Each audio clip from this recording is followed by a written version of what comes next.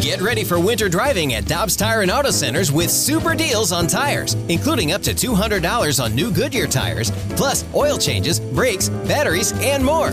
For value and savings, click on gotodobbs.com today. Time now for the Danny Mac Show with BK, getting you inside the Cards and St. Louis sports on 101 ESPN.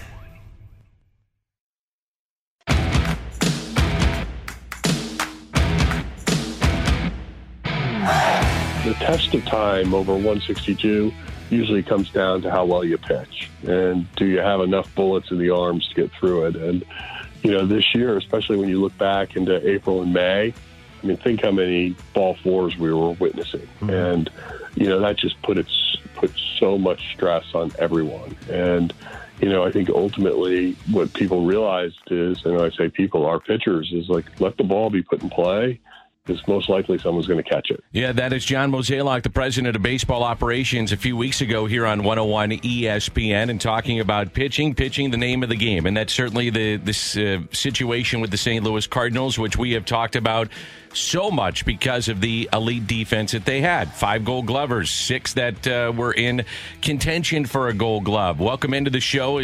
I guess it's kind of the Friday edition. It's Thanksgiving Eve. That's BK. I'm Danny Mac. There's a lot to get into, and Brian Walton of thecardinalnation.com will be our guest. We're going to talk about the young prospects that we think can make a difference for the Cardinals moving forward. But BK, the Cardinals do go out into the free agency market. So we thought that they might do something with either Max Scherzer, could be Stroman, could be Matz. Those were the 3 guys that I pinpointed that really fit. There was just Scherzer fits with everybody. Stroman, everything jumps off the page and you say, boy, that fits. And then you say the same thing, at least in my opinion, with Steven Matz, because he throws strikes, he gets ground balls. The ball is in play a lot with him. He's not going to strike out a lot of people, but with this defense, do you really have to? And I think the answer is no. I think if you throw strikes and you're consistent and give you the 5, 6, 7 innings, this is exactly the guy that we were talking about yesterday. A number 3, to me, he's not a 1. He's not a 2. He's a 3 or a 4. And you got him for $44 million in 4 years. It makes sense. It's a good signing. It really is. I don't love the 4 years. It's not great. It's not huge, but it's fine. Yeah, I would prefer to have been 3 years, but they got it down to $11 million per year by giving that 4th year. And also, there were 8 teams that had given out offers to Steven Matz. This was a guy that was wanted on the free agent market. And by the way, if you've seen anything this morning on Twitter, the Mets are pissed that they didn't get Steven Matz. They wanted to match the deal that you gave to Steven Matz, and their owner is out there saying that it's basically bad business that Matz's agent didn't give them the opportunity to match it. This is the guy saying it's bad business. Yep. Yeah. Joel Sherman said on Twitter, he said, just talk to Steve Cohen, and that is the Mets owner, on the phone. He was angered that the Mets were pursued by Matz and his agent, not vice versa, and told the New York Mets were Matz's first choice and that there was unfinished business with New York, and he wanted to return. Continuing, he said, most relationships I had with agents have been wonderful. The conversations have been good. They really have been. But here, this was different. This was something so over the line. I can't imagine what the agent was thinking in the context of how they reached out to us and the reasons they wanted to come back. I have ever had with an agent. I've never had that do that kind of negotiation with me before. Get over it. That's business. So you're telling me an agent whose job is to drum up interest for his client called you to drum up interest for his client. You were interested, and they ended up going elsewhere. Right. Welcome to free agency, Steve. Yeah. Sorry you got into the baseball business. We're talking about a guy that has done billions of deals. In the billions. Yeah. So, come on. This is business, baby. And there's a lot of people that were all people to get upset about Steven bleeping Matz.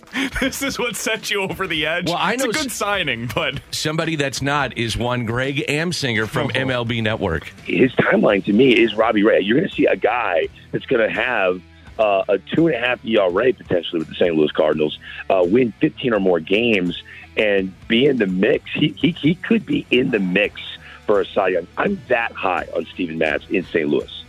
Boy, I'm going to get really good odds on that one. Could what do be you think in the FanDuel Sportsbook has on that? on the Cy Young chances of Steven Matz. He's off the board. I'm putting 20 on him. Yeah, I don't see him being a Cy Young candidate. However, I see him being a fit. I see him giving you some innings and giving you a chance to win. Now, I will say this, though.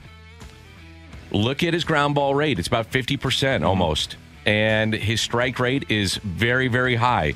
So what's the guy that we've been saying to go get? Give me a guy that throws strikes. Give me a guy that gives you ground balls. He was, by the way, averaging around 94.6 miles per hour with his fastball. So I think it's a good fit. I think, if you put him in, let's say, a lesser team, you put him with the Pirates, you put him with the Cubs, you put him with Milwaukee's not a good example because I actually think he'd be a good fit there. They've got decent defense. Hell, how about the Mets, the teams that he played on? Their defense was terrible. It was awful. And this is why I'm actually really high on the signing. I get my jokes off, but it's actually a really good move for the Cardinals. The defense behind him when he was with the Mets ranked 25th, 26th, and 26th in defensive runs saved in his last 3 years there when he was actually healthy to be able to perform in front of them. So they were a bottom 5 defense all 3 years. The Cardinals have a legit, at a minimum, top 3 defense in baseball. I think you can make a pretty strong argument. I think we would all agree the best defense in baseball. This is the Mike Leake signing. If Mike Leake was like $7 million cheaper per year and also was playing in front of the best defense in the sport. That's the difference here. Is I think people have a bad taste in their mouth when we mention the Mike Leake signing. Mike Leake was just not a good fit, though, for the culture here in St. Louis. Totally agree. I mean, I can just tell you, I know. I loved Mike Leake, by the way. He was great to be around. Now, there's some that maybe are listening in the Cardinals front office are saying, now, wait a minute, Dan. No, I love being around him. He was fun to be around. And when you got he and Lance Lynn together, it was really fun. They're just talking, and it just wasn't the right fit. He just didn't fit here. He wasn't like going to follow Adam Wainwright and all these different guys at that time and kind of fall into line. He had his own program. Steven Matz goes down to South America on mission trips and lives in Nashville and is married to a country singer. Like he's everything that makes sense here in St. Louis. But the defense, even if Mike Leake was the perfect fit in terms of what he was in the clubhouse, it still wasn't a fit in terms of what this team needed at the time. You look at the defense that was behind him, it was Matt Adams and Aledmus Diaz and Johnny Peralta and Matt Holliday and Randall Grichuk and Matt Carpenter and Brandon Moss and Jed Jerko. That is not the same team that we're watching right now. And if you had him today as a better character guy or a guy that fit better with this city and this clubhouse, and also one who was playing in front of this defense, I think it would have went a lot better for him here in St. Louis. That's what I'm expecting out of Steven Matz. It's a good fit. The ballpark fits him because he did have a home run issue in New York as well. New York is a top 5 home run park.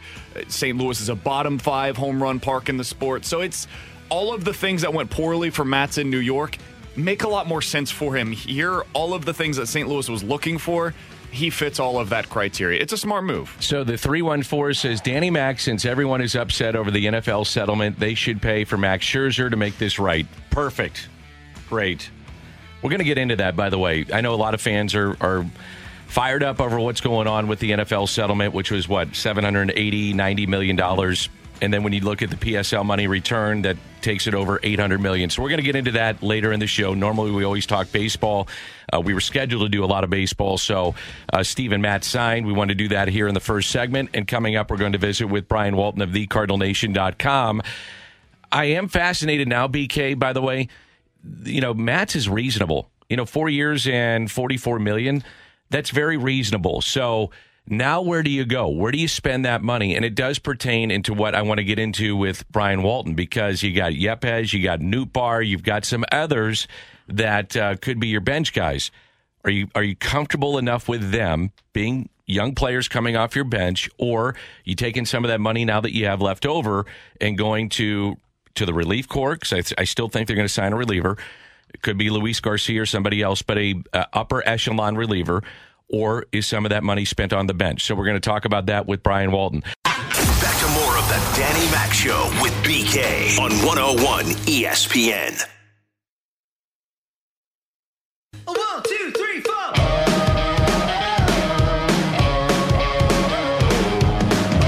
Let's welcome Welcome into the conversation. Brian Walton from thecardinalnation.com, and it's a website that Brian has dedicated to minor league baseball, but in particular the St. Louis Cardinals. He has an article there every single day, whether it's on the Cardinals or the minor leagues. It's thecardinalnation.com, 365 days a year. He does just a remarkable job following these kids that we talk about now. Brian's known about them for 4 or 5 years and can give you the background, who the grandmother is, where they go shopping at Schnucks, all that stuff. So, Brian, thanks for coming on and hopping on with us on a busy day here in St. Louis, and happy Thanksgiving to you. Same to you, Dan. Nolan Gorman likes spinach on the side with his Thanksgiving dinner, by the way. Is that right? Well, you can get that at Schnucks with their rewards app, but I digress. Let's jump into the news of the day. I'll start with the Major League Club, Steven Matz, and you're based in that New York area, so I'm sure you saw Steven Matz throw a lot with the Mets, and now they've added him to the rotation for 4 years, $44 million. Just your initial thoughts, and we'll get into the prospects later, but your initial thoughts on Steven Matz coming to St. Louis. Matt's had a reputation as an injury-prone guy. Had some injuries in 2019 that really limited him. The Mets, he had 1 year left before free agency. The Mets flipped him to Toronto for prospects a year ago, and most folks thought, well, he'll play out his time there and be a middling free agent. But he really put his game together with Toronto last year, won 14 games, the ERA under 4, and elevated himself in the free agent market. But he wasn't quite to the level where the Blue Jays felt that they should give him the $18.4 million qualifying offer, which would have tied him to Toronto for another season. They had some other needs on their team as well. And so Matz became really a desirable free agent because there was no compensation, no competitive draft pick compensation tied to him. And the Cardinals were linked to him from the very start. They apparently checked the price on some of the other free agents out there like Stroman and Scherzer and decided that if they could get Matz for 4 years and $48 million tops, that they would go for it. And they were able to get that accomplished very, very quickly. Do you think their defense allowed them to be more aggressive in their pursuit of Steven Matz? Because when you look at the way that he pitches, it seems to fit well, given what we saw last year this defense was able to do with strike throwers. Yeah, I think you're right, BK. There's no doubt that the Cardinals know their strengths, which is a defensive team, a big ballpark in Busch, and he's a guy, as you mentioned, should fit in very well with that team that the Cardinals have built over the last few years. Curious, Brian, Arizona Fall League, a lot of Cardinals taking center stage. Yepes, Palantes, you had Nootbaar. Just your general thoughts and what you saw from, in particular, the Cardinal prospects at the Arizona Fall League. Oh, the Cardinals, I think I've been going to the Arizona Fall League for almost 20 years. And I go down and, watch the Cardinals every year and talk to them, interview them, and watch their play very closely. And I will tell you, Dan, I don't believe that there's been a year in which the Cardinals have had better offensive performers from top to bottom than they had this year. I mean, you look, Nolan Gorman only played basically a week at the beginning before he got hurt, but he was exceptional. Lars Nootbaar, who really didn't get a lot of at-bats, for as much as we saw him with St. Louis, he got less than 250 plate appearances between the minor leagues and the major leagues. So they wanted Lars to go down there and, get some work. He told me that he was going to focus on showing a little more power, which is something that, you'd hope to see from him. And he was among the league leaders in slugging, which was very good to see in terms of him, probably locking down that fourth outfield spot with St. Louis. Brendan Donovan's a guy that we've watched for a long time, can play multiple positions, left-handed hitter, and he slashed 375, 565, 625. I mean, a really, really strong appearance, and he's a guy that could put himself in the derby for the infield backup position at a time in 2022. And then, of course, Juan Yepes, who's the player of the year across the Cardinals system, just emerged with tremendous power numbers, and he was named the co-outstanding hitter of the Arizona Fall League. And he and Nootbaar and a pitcher, Andre Palante, were named to the All-AFL team, which was a really big honor. The Cardinals had 3 guys on that 12-man team, and, of course, all 30 organizations are participating in the AFL. So it was a very, very good year for the Cardinals in the Arizona Fall League, especially on the hitting side. Brian, tell me more about Juan Yepez, because he's a guy that I have seen players like this come out with a big year, basically every year for some team in baseball, right? You see him go from AA to AAA. They have the big season as a corner infielder or outfielder, and then they end up being 4A players. But it feels like the Cardinals view him as being different. They seem to believe he can make that jump to the big league level. How do you view Juan Yepez's future here in St. Louis? Do you think he's a guy that really can translate to the big league level and have success against big league pitching? I don't know if he's going to be a major league regular, Juan Yepez we're talking about, but when the Cardinals got him for Matt Adams back in 2017, he was still in the low minors, and there was a lot of talk about him having power potential, but frankly, from 17 through 19, he kind of disappointed. He had been pushed up to AA and really didn't do much, but he really worked hard in the year off and came back as a different player this year. And, he not only hit consistently at AA, but when he moved up to AAA, he didn't miss a beat. In fact, he got a little bit better at AAA, and then now in the Arizona Fall League. Granted, the pitching wasn't as strong in the Arizona Fall League, but he really, performed well there consistently across the board this year. And I think the big factor for him in St. Louis is the fact that the designated hitter is going to be available, because Juan Yepez is not a plus defender, whether you put him at third base, first base, corner, outfield, but he's a guy with a bat. And with the opportunity, if the Cardinals mix and match with their designated hitter to give other guys off, and he can certainly fill in at first base. That's probably his best position if needed. He's a guy that you could have on your bench and have a little fun, which is something the Cardinals have missed coming off their bench the last few years. I'm really curious now with Matt signing. I said this right before the break, Brian. I'm curious what you think, and you've seen kind of the direction under John Mozeliak, how they like to push prospects, but there's the old adage of, is a young player better getting everyday at bats in the minor leagues or coming off the bench? And so now you've signed Matz at $44 million, and you've got money to play with all the money that's coming off the books. I would look at them probably getting a reliever and then addressing the bench as well. And so are you better getting veterans, or do you think that like a guy like Yepez, and I do think Nootbaar will be a part of the team, but Yepez specifically is somebody that comes off the bench, or do you think they start him in the minor leagues and play every day? Well, it's going to depend on the size of the bench. Certainly, with a 26-man roster and probably a 13-man pitching staff, you really only have 4 players on the bench now, considering one of them is going to be your designated hitter.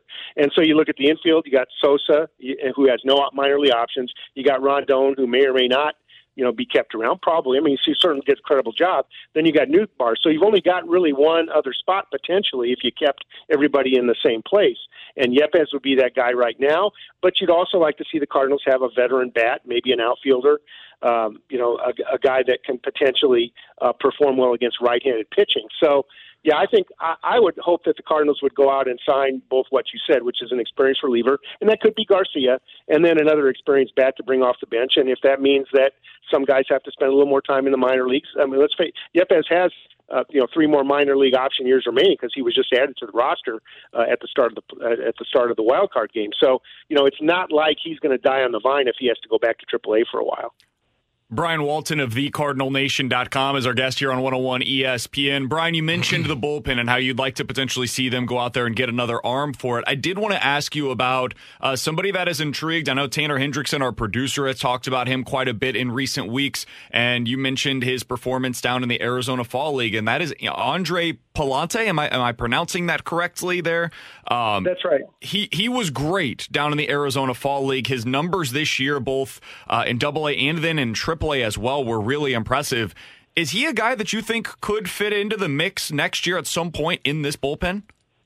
Maybe later in the season, BK, but Palante really spent most of the year at AA. He was one of the group of players at Springfield that got COVID, and so that kind of disrupted his season in August, but as you said, came back very strongly. I think Palante has got to put in a good year in the AAA rotation, could be a guy available late in the season. But, I mean, you got guys like Liberatore, especially, who they could decide to work in a relief role. They added Walsh, who also pitched in the Arizona Fall League to the 40 man, is a guy that's pitching in the upper 90s to 100. Didn't have a great Fall League. Freddie Pacheco, who is a guy most folks never heard of. He's our minor league pitcher of the year, relief pitcher of the year in the system. He was one of the young men who just got added to the 40-man roster. And here we're talking about a guy who strikes out 15 per 9 innings. Oh. So the Cardinals have some very interesting young arms, but it's going to take a little time for them maybe to percolate a little more at Memphis. In terms of Liberatore, what do you think his track is starting spring training of 2022?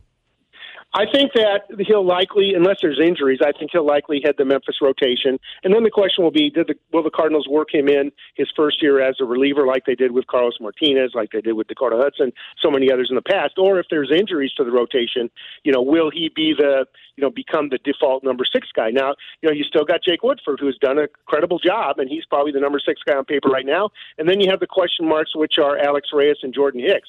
And they're going to come to camp and be on a starter's workload, but how are they going to be deployed? So the Cardinals have a lot of options, and we know injuries are inevitable. So the team that you have on paper, it may not be the team that you open the season with. Brian, final 2 things that I've got for you. Jordan Walker is a player that we have to ask you about every time that we have you on, because he's just put together ridiculous numbers early on in his career in the minors. How far away do you think he is from the big leagues right now? And then kind of sticking with that theme, Michael McGreevy was their first-round pick a year ago, and he was a guy that people seemed to believe was potentially on the fast track to the big leagues.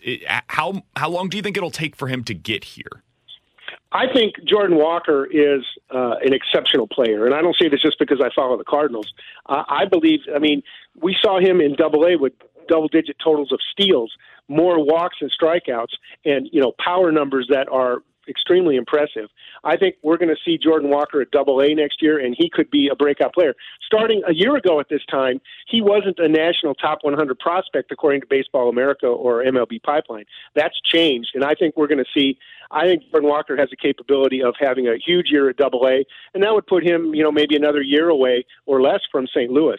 McGreevy, it's still too early to tell. He pitched a full workload this spring for college, so the Cardinals only had him pitching an inning at a time in very controlled minor league action. And to be honest, he wasn't all that impressive. He allowed a run pretty much every time out, but that doesn't really say anything. I think McGreevy's got to get his feet on the ground, and we'll see what kind of guy he is in the minor leagues. I don't really have a timetable for him yet to reach majors, but I think Jordan Walker could be on the fast track if he plays next year like he played this year. And Brian, I got a couple more questions for you. Housing in the minor leagues, that has changed. Can you explain that to fans? And then a follow-up to that, with the pending lockout of the players from the owners, how does that affect business in the minor leagues? Yeah, it's an interesting situation, Dan. There's been a lot of pressure over time to improve pay and improve living conditions for the minor leaguers. And really the pay has been the primary issue, and that's still being addressed, and I think that will continue hopefully to improve over time. But one of the big challenges for minor league players as they get moved around is their housing.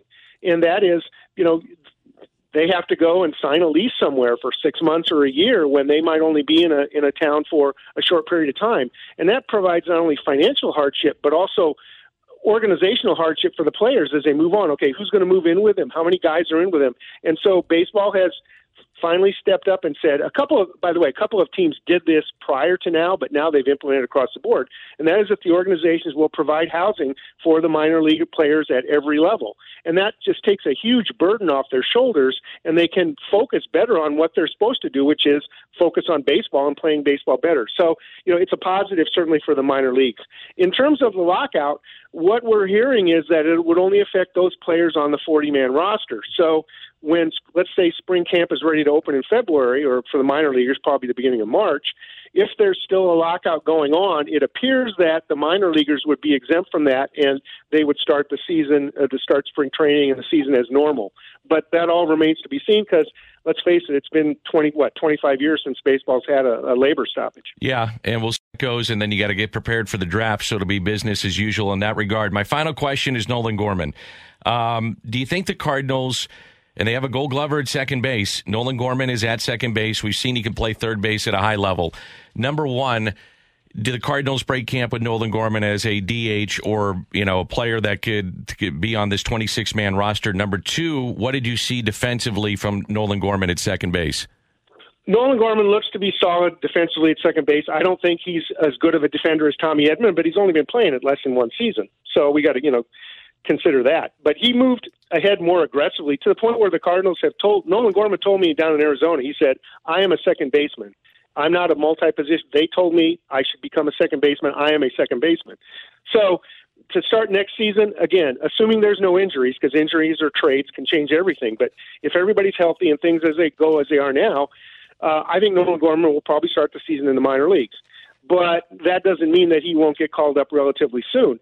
The other factor that we don't know anything about, which is what will be the labor agreement under which players are playing, because we know in the past teams have had a reason to keep players in the minor leagues for a while longer because that affects their salary and, of course, free agency down the road. The Cardinals haven't been known for manipulating that in the past, but as we talked about the roster, you've got to decide what are they going to do with guys like Sosa and Rondon.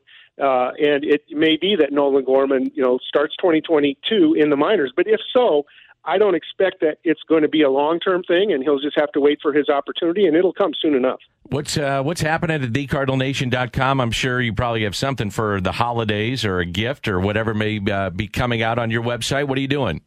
Well, the big thing, in addition to all the news we're covering right now, is we've just started our top 50 prospect countdown for 2022. And we start at number 50, and we introduce one player per day, so we basically run until winter warm-up when we announce number one. And the folks early on are going to learn about a number of players who they haven't heard of before, sort of like the Freddie Pachecos we talked about before, who are hopefully going to emerge in 2022 for the Cardinals. So, come there and read about the prospects for next year right now. Awesome stuff. Thanks, Brian, for hopping on, and happy Thanksgiving. Bye now. All right, that's Brian Walton from thecardinalnation.com. By the way, the Royals announced that Wade Davis retiring. He was a 3-time All-Star, helped them win the World Series in 2015. He had a 3-year run, 185 appearances, and a 1.18 ERA. I'm not sure anybody's had that in a 3-year run with that many appearances. That might be the most dominant 3-year run in the history of baseball. It's actually even a little better than that if you include the postseason. The ERA goes all the way down to a 1.08. Wow. He allowed one earned run in the 2014 and 2015 postseasons. That's incredible. For the Royals. He had one of the most dominant stretches I've ever seen by a reliever. 207 innings from 2014 to 2016 with a 1.08 ERA. Pretty incredible. Anybody closer? I got to wonder. I mean, has Hader been there? Over a 3-year stretch? Hader might be. Kimbrough might be. He had that bump in the road. I would have to imagine there was a stretch there was really from good for Rivera, a while. Who was that would be the other one. Probably would have been close. Trevor Hoffman, maybe. But yeah, I mean, it's up there with the best of them in terms of most dominance that you've seen by any one individual. All right, we're going to get into what BK thinks of this Rams situation, that the lawsuit has been settled. We'll give you some of those details when we come back. Can't get enough Cards talk? You've come to the right place. Back to more of the Danny Mac Show with BK on 101 ESPN.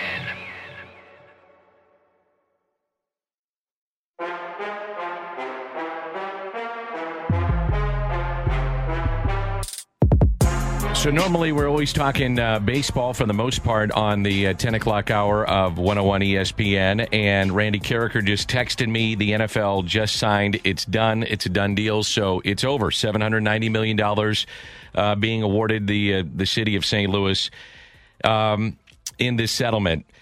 Let's make no debate about this. A trial would have been awesome. It would have been fun to see. It would have been great to see. By the way, through Missouri law, my understanding is you would not have seen Kroenke, Goodell, Demoff, the various nefarious characters that are involved in this. It would have been a recording of their depositions that would have been on display. It would have been fascinating to see. Could you have gotten $3 billion, $4 billion? Who knows?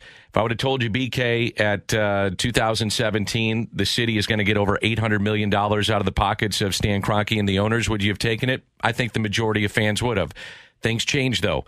Things are being floated out there. We were hearing some awful things with emails and phone calls and phone records and various things that were happening that the owners literally turned on one another. Yes, and that was get your popcorn ready. So now the city is signed for $790 million. As I said earlier, the fan in me is pissed because I want to see this thing go all the way through. I want to see these people on trial. I want to see the NFL pay. I want to see everything exposed. The realist in me, I guess, pragmatic person in me is saying it's $800 million coming to the city. There's probably going to be now moving forward for other cities, guidelines for them. Doesn't help us, but there's going to be something that comes out of this for them. I'm happy for them. Did I want to see more? You bet I did. But as I'm trying to be positive, as I always do, I look at it and I go, that's $800 million in the coffers of the city. Now, the lawyers are going to get 30 to 35% of that probably, and then the city and the county will split the rest. You can do a lot with that. What do you do with it? If you're the city, do you put it into the dome and renovate to try to bring big events to town? Which is something that was said when the Rams left. Do you build a smaller arena? Do you build a pretty nice arena for that amount of money? What do you do? I mean, where does the money go? And now the pressure solely is on, in my opinion, government officials to make sure that every dime, nickel, penny is accounted for and explain to their constituents where this is going.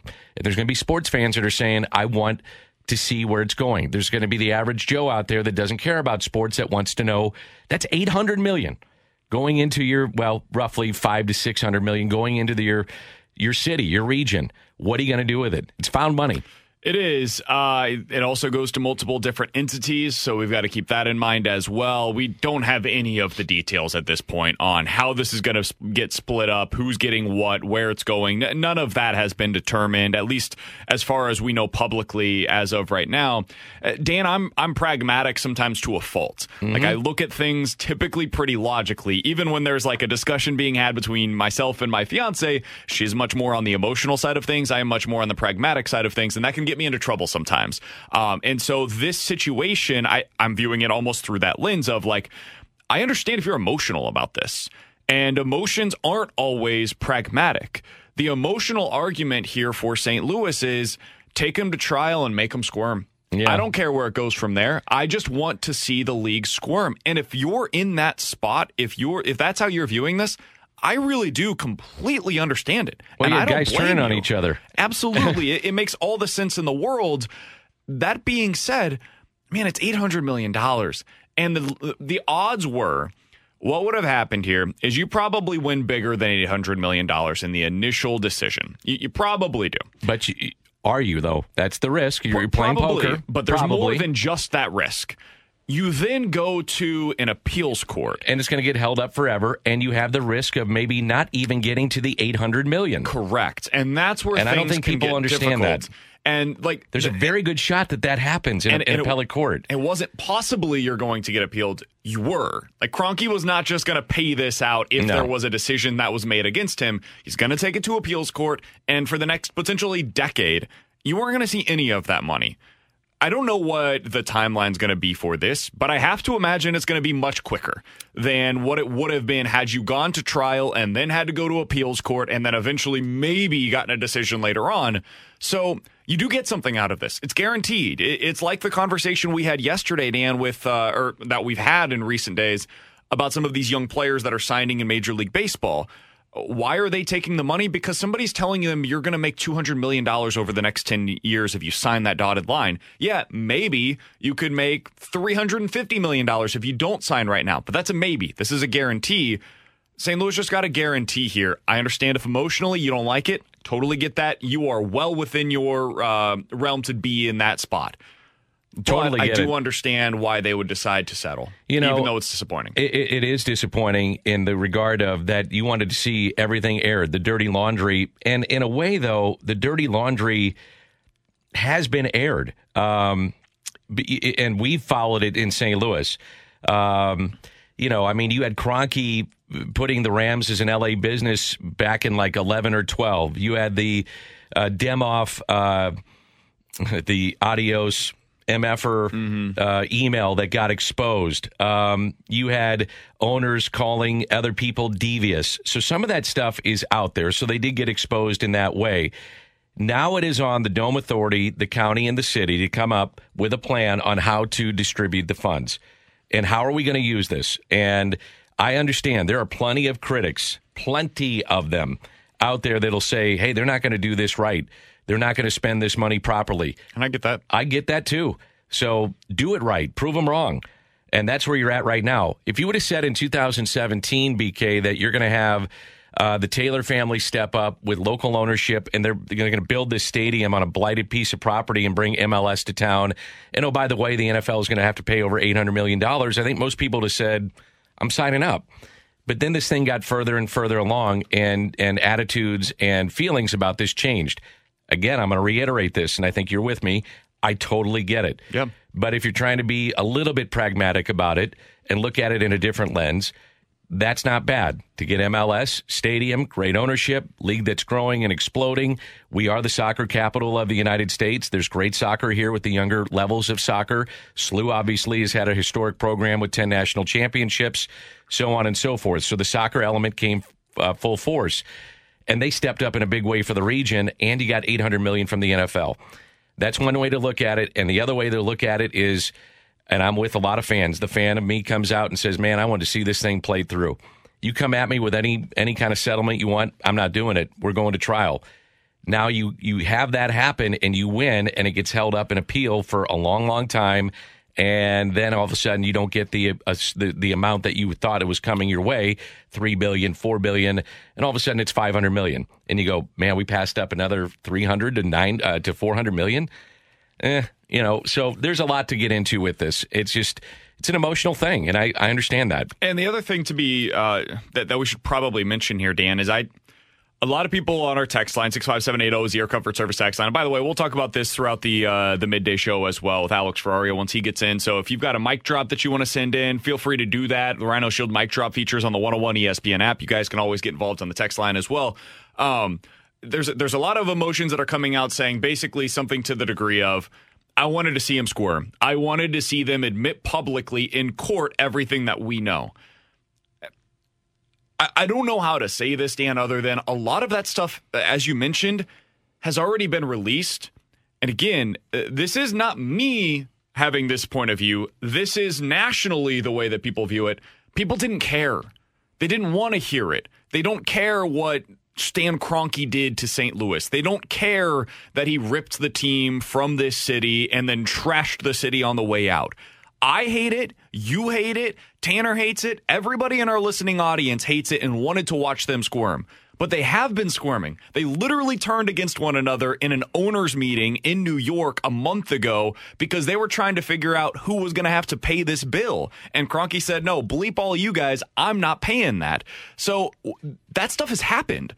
And what you have seen publicly, that's what was going to be aired out in court. Would you have gotten a couple other nice details that we would have enjoyed locally? 100%. Would it have cracked the news cycle nationally the week of the Super Bowl? No, they weren't going to care. I disagree. I think you would have heard a lot about it. I disagree on that one. This was starting to gain steam with national people to the point that it was front page news of the LA Times. Nationally, people weren't paying attention to it. Like the media, absolutely, because they cover the league. Oh, I think more people were starting to pay attention to it. I understand if you're a sports fan and you're a Cleveland Browns fan, you don't care what's going to St. Louis. Yeah. I understand that, but you were going to have more and more of this stuff come out, and if the league was going to be on the hook for $5 billion, that's a big story.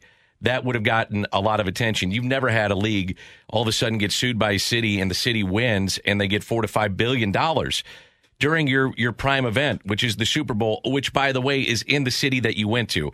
It would have gotten a lot of attention. I do have some questions, though, about, like, last night or during this time, who decided to settle? I would like to know who was in the room, who ultimately decides to settle with that. Is Tashara Jones, is Sam Page, who from the RSA is speaking on their behalf? Did they have a voice at the table at all? My understanding is the owners are involved with this on the $790 million. I asked Randy about that. I said, is Stan Kroenke on the hook for the $790? But I'd like to hear officially, are all the owners involved in the $790? Is he paying the bulk of it? Did they split it, every which way? And ultimately, why not go to trial? Explain it to average fan. And maybe they don't owe me an explanation, and that's fine. But I think they do. I would like to know, why not go to trial? What was the deciding factor as to why you decided to say this is why we did it? And maybe it's some of the things we're talking about. Hey, we felt we could win, but through appeals and various things that would have gone through with this, we weren't going to see that money for decades or whatever the case may be. I don't know of law. And it was going to drop down to X amount of dollars. So we took what we knew was given. It was $800 million, and we ran with it. Okay. I mean, I just those are some of the questions I have. I think they're all fair questions. They all deserve to be asked. And I actually, to stand up for your point, I actually think they do owe you that explanation. I think they owe people in St. Louis that explanation because this was on behalf of the people of St. Louis. And if you're going to represent the people of St. Louis in this lawsuit, when you decide to settle, I think that you owe that to them to explain why you decided to do so. So I guess the question then, BK, is who had the voices at the table? Exactly. And who was the ultimate one to sign out and say, okay, I've taken in everybody's opinion, this is what we're going to do.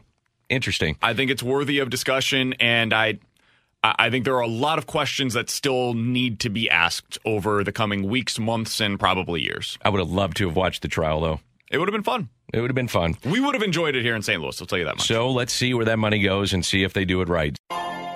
Peloton, let's go. This holiday, with the right music and the right motivation from world-class instructors, we're going to pick it up a notch. It's the holiday season. You might just surprise yourself with what you're capable of. Work out to thousands of live and on-demand classes, from running to cycling to yoga. Try Peloton risk-free with a 30-day home trial. New members only, not available in remote locations. See additional terms at onepeloton.com/home-trial. Peloton, motivation that moves you.